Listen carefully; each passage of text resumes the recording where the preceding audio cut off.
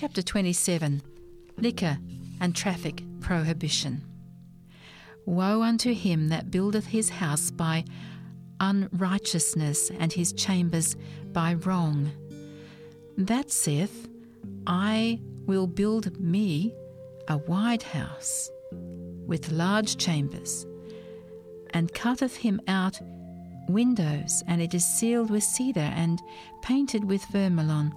Should you reign because you close thyself in cedar?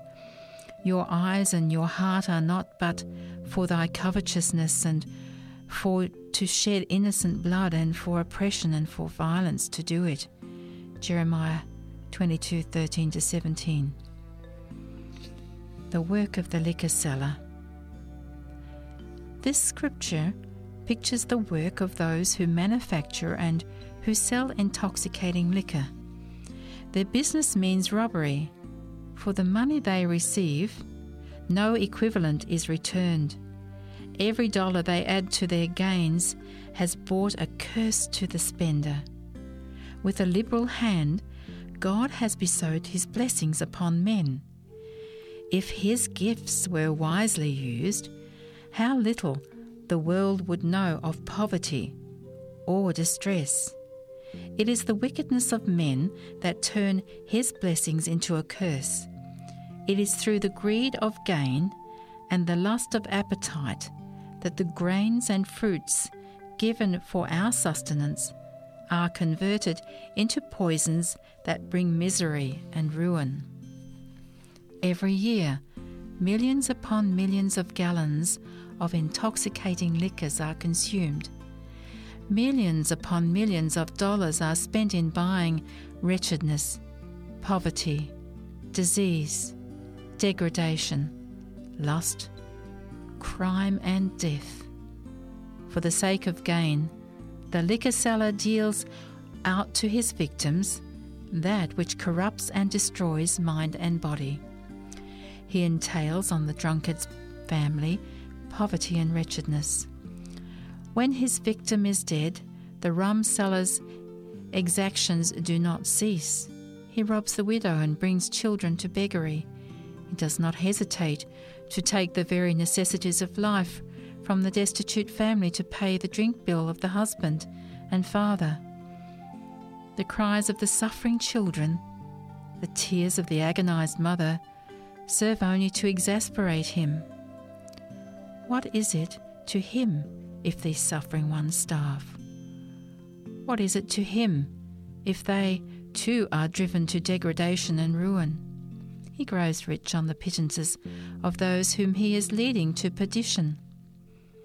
Houses of prostitution, dens of vice, criminal courts, prisons, almshouses, insane asylums, hospitals, all are to a great degree filled as a result of liquor sellers' work.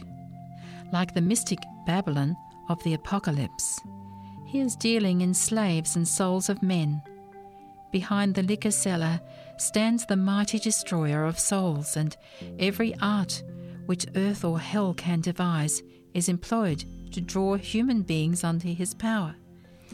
In the city and in the country, on the railway trains, on the great ships, in places of business, in the halls of pleasure, in the medical dispensary, even in the church, on the sacred communion table, his traps are set.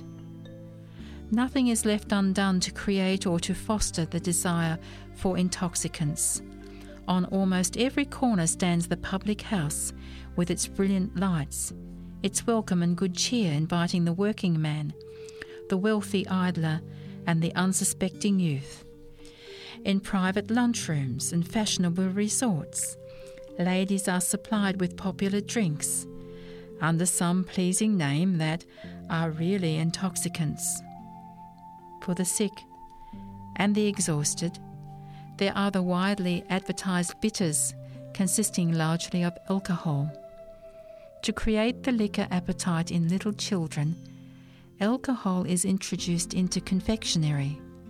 Such confectionery is sold in the shops, and by the gift of these candies and drinks, the liquor seller entices children into his resorts. Day by day, month by month, year by year, the work goes on.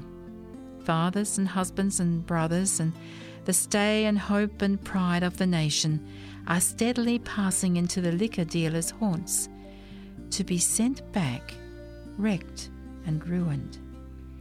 More terrible still, the curse is striking the very heart of the home. More and more women are forming the liquor habit. In many a household, little children, even in the innocence and helplessness of babyhood, are in daily peril through the neglect, the abuse, the vileness of drunken mothers. Sons and daughters are growing up under the shadow of this terrible evil. What outlook for their future, but that they will sink even lower than their parents. From so-called Christian lands, the curse is carried to the regions of idolatry.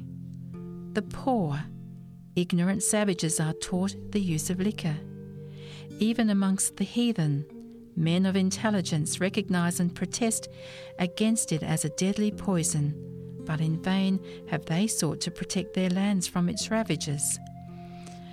By civilized peoples, tobacco, liquor, opium and other drugs are forced upon the heathen nations. The ungoverned passions of the savage, stimulated by drink, drag him down to the degradation before unknown, and it becomes an almost hopeless undertaking to send missionaries to these lands. Through their contact with peoples who should have given them a knowledge of God, the heathen are led into vices which are proving the destruction of whole tribes and races. And in the dark places of the earth, the men of civilized nations are hated because of this. Subheading: The responsibility of the Church. The liquor interest is a power in the world. It has on its side the combined strength of money, habit, appetite. Its power is felt even in the Church. Men whose money has been made, directly or indirectly, in the liquor traffic are members of churches in good and regular standing. Many of them give liberally to popular charities. Their contributions help to support the enterprises of the Church and to sustain its ministers. They command the consideration shown to the money power. Churches that accept such members are virtually sustaining the liquor traffic. Too often the minister has not the courage to stand for the right. He does not declare to his people what God has said concerning the work of the liquor seller. To speak plainly would mean the offending of his congregation, the sacrifice of his popularity, the loss of his salary. But above the tribunal of the Church is the tribunal of God. He who declared to the first murderer, "The voice of thy brother's blood crieth unto me from the ground," Genesis 4:10, will not accept for his altar the gifts of the liquor dealer. His anger is kindled against those who attempt to cover their guilt with a cloak of liberality. Their money is stained with blood. A curse is upon it. In Isaiah 1:11-15, it says, "To what purpose is the multitude of your sacrifices unto me, saith the Lord? When you come to appear before me, who hath required this at your hand, to tread my courts? Bring no more vain oblation. When you spread forth your hands, I will hide mine eyes from you. Yes, when you make many prayers, I will not hear. Your hands are full of blood." The drunkard is capable of better things. He has been entrusted with talents with which to honour God and bless the world. But his fellow man has laid a snare for his soul and built themselves up by his degradation. They have lived in luxury, while the poor victims whom they have robbed live in poverty and wretchedness. But God will require from this at the hand of him who has helped to speed the drunkard on to ruin. He who rules in the heavens has not lost sight of the first cause or the last effect of drunkenness. He who has a care for the sparrow and clothes the grass of the field will not pass by those who have been formed into his own image, purchased with his own blood, and pay no heed to their cries? God marks all this wickedness that perpetuates crime and misery. The world and the church may have approval for the man who has gained wealth by degrading the human soul. They may smile upon him, by whom men are led down step by step in the path of shame and degradation. But God notes it all and renders a just judgment. The liquor seller may be termed by the world a good businessman, but the Lord says, "Woe unto him." He will be charged with the hopelessness, the misery, the suffering brought into the world by the liquor traffic. He will have to answer for the want and woe of the mothers and children who have suffered for food and clothing and shelter, and who have buried all hope and joy. He will have to answer for the souls he has sent unprepared into eternity, and those who sustain the liquor seller in his work are sharers in his guilt. To them God says, "Your hands are full of blood." Subheading: License Laws. The licensing of the liquor traffic is advocated by many as tending to restrict the drink evil. But the licensing of the traffic places it under the protection of the law. The government sanctions its existence and thus fosters the evil which it professes to restrict. Under the protection of license laws, breweries, distilleries, and wineries are planted all over the land, and the liquor seller plies his work beside our very doors.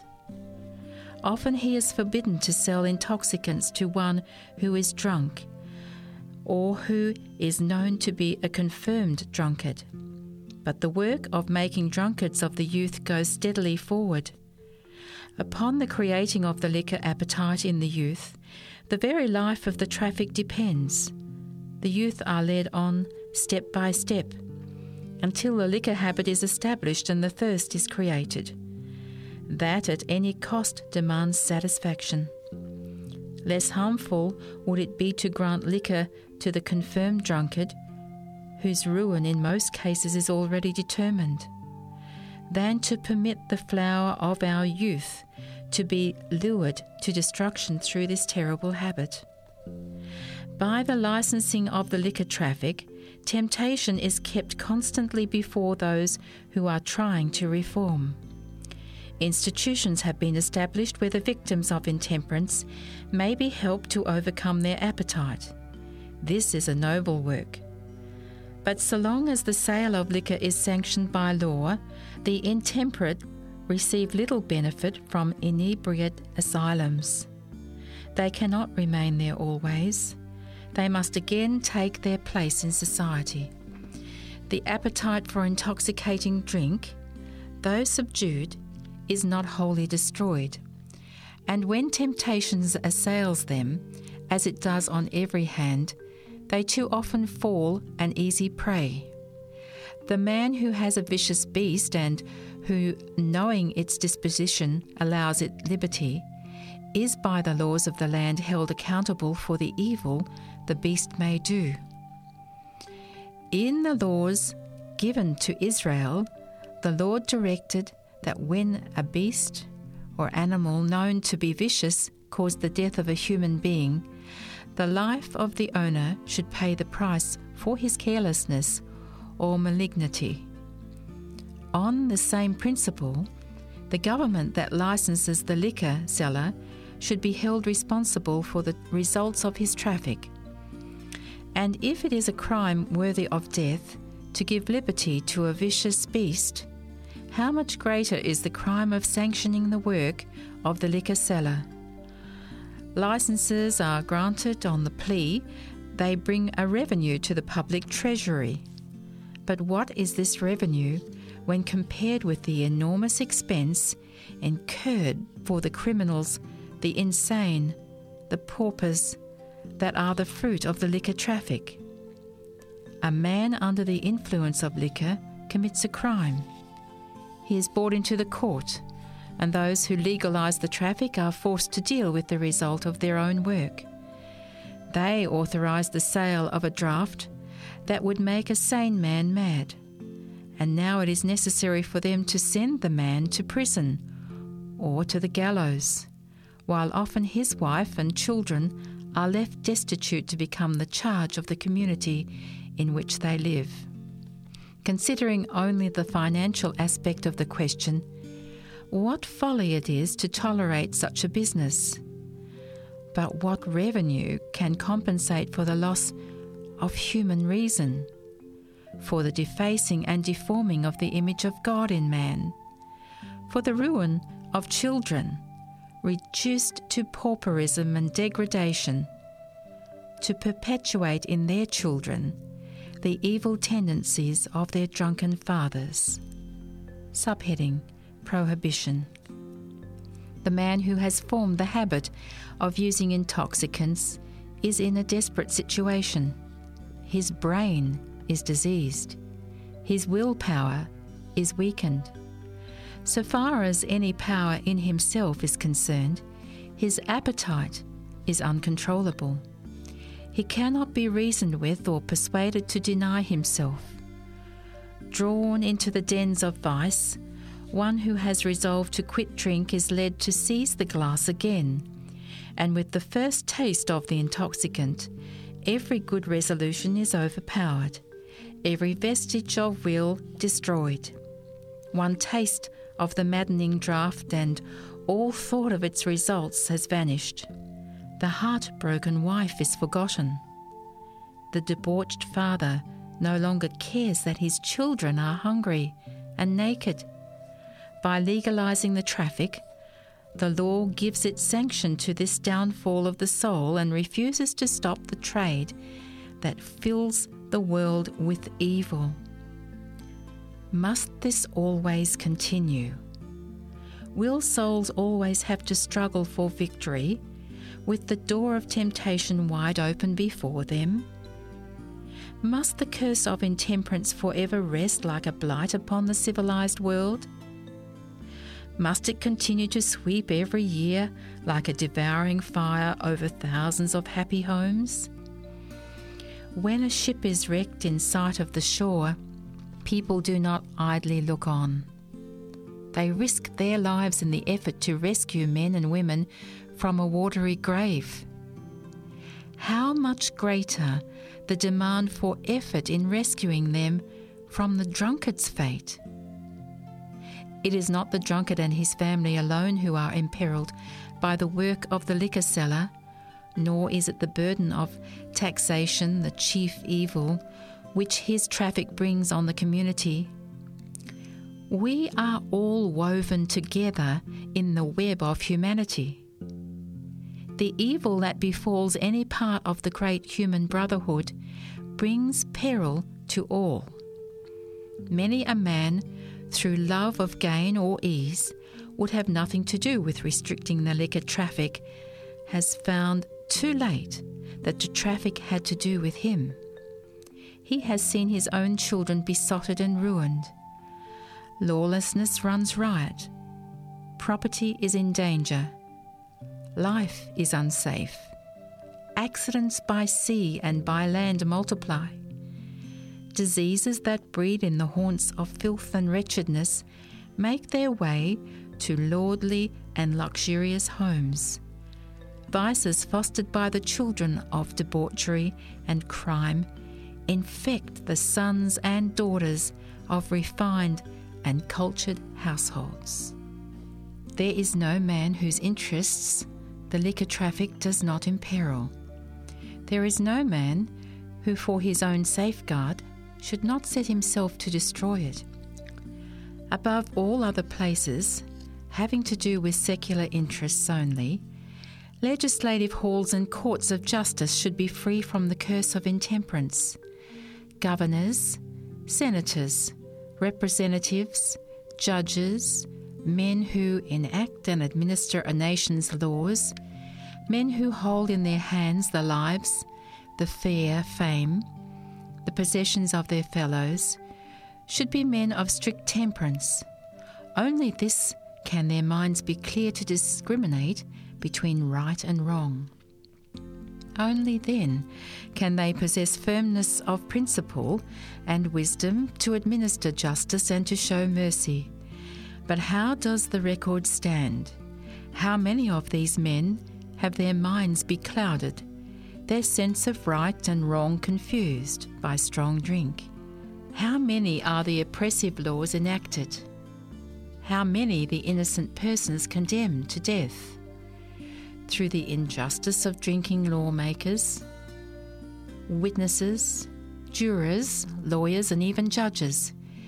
Many there are mighty to drink wine, and men of strength to mingle strong drink, that call evil good and good evil, that justify the wicked for reward and take away the righteousness of the righteous man. Of such God says, and it's found in Isaiah 5:22-24, woe unto them, as the fire devoureth the stubble, and the flame consumeth the chaff, so their root shall be as rottenness, and their blossom shall go up as dust, because they have cast away the law of the Lord of hosts, and despised the word of the Holy One of Israel.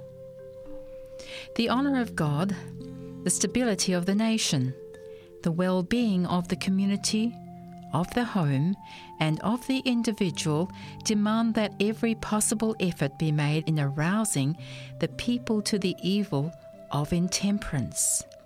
Soon we shall see the result of this terrible evil as we do not see it now. And this was written 100 years ago. Who will put forth a determined effort to stay the work of destruction?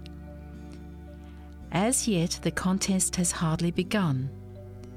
Let an army be formed to stop the sale of the drugged liquors that are making men mad. Let the danger from the liquor traffic be made plain, and the public sentiment be created that shall demand its prohibition. Let the drink-maddened men be given an opportunity to escape from their thraldom. Let the voice of the nation demand of its lawmakers that a stop be put to this infamous traffic. In both Proverbs 24 and Jeremiah 13, it says, if you forbear to deliver them that are drawn unto death, and those that are ready to be slain, if you say, behold, we knew it not, doth not he, God, that pondereth the heart, consider it? And he that keepeth your soul, doth not he know it? And what will you say when he shall punish you?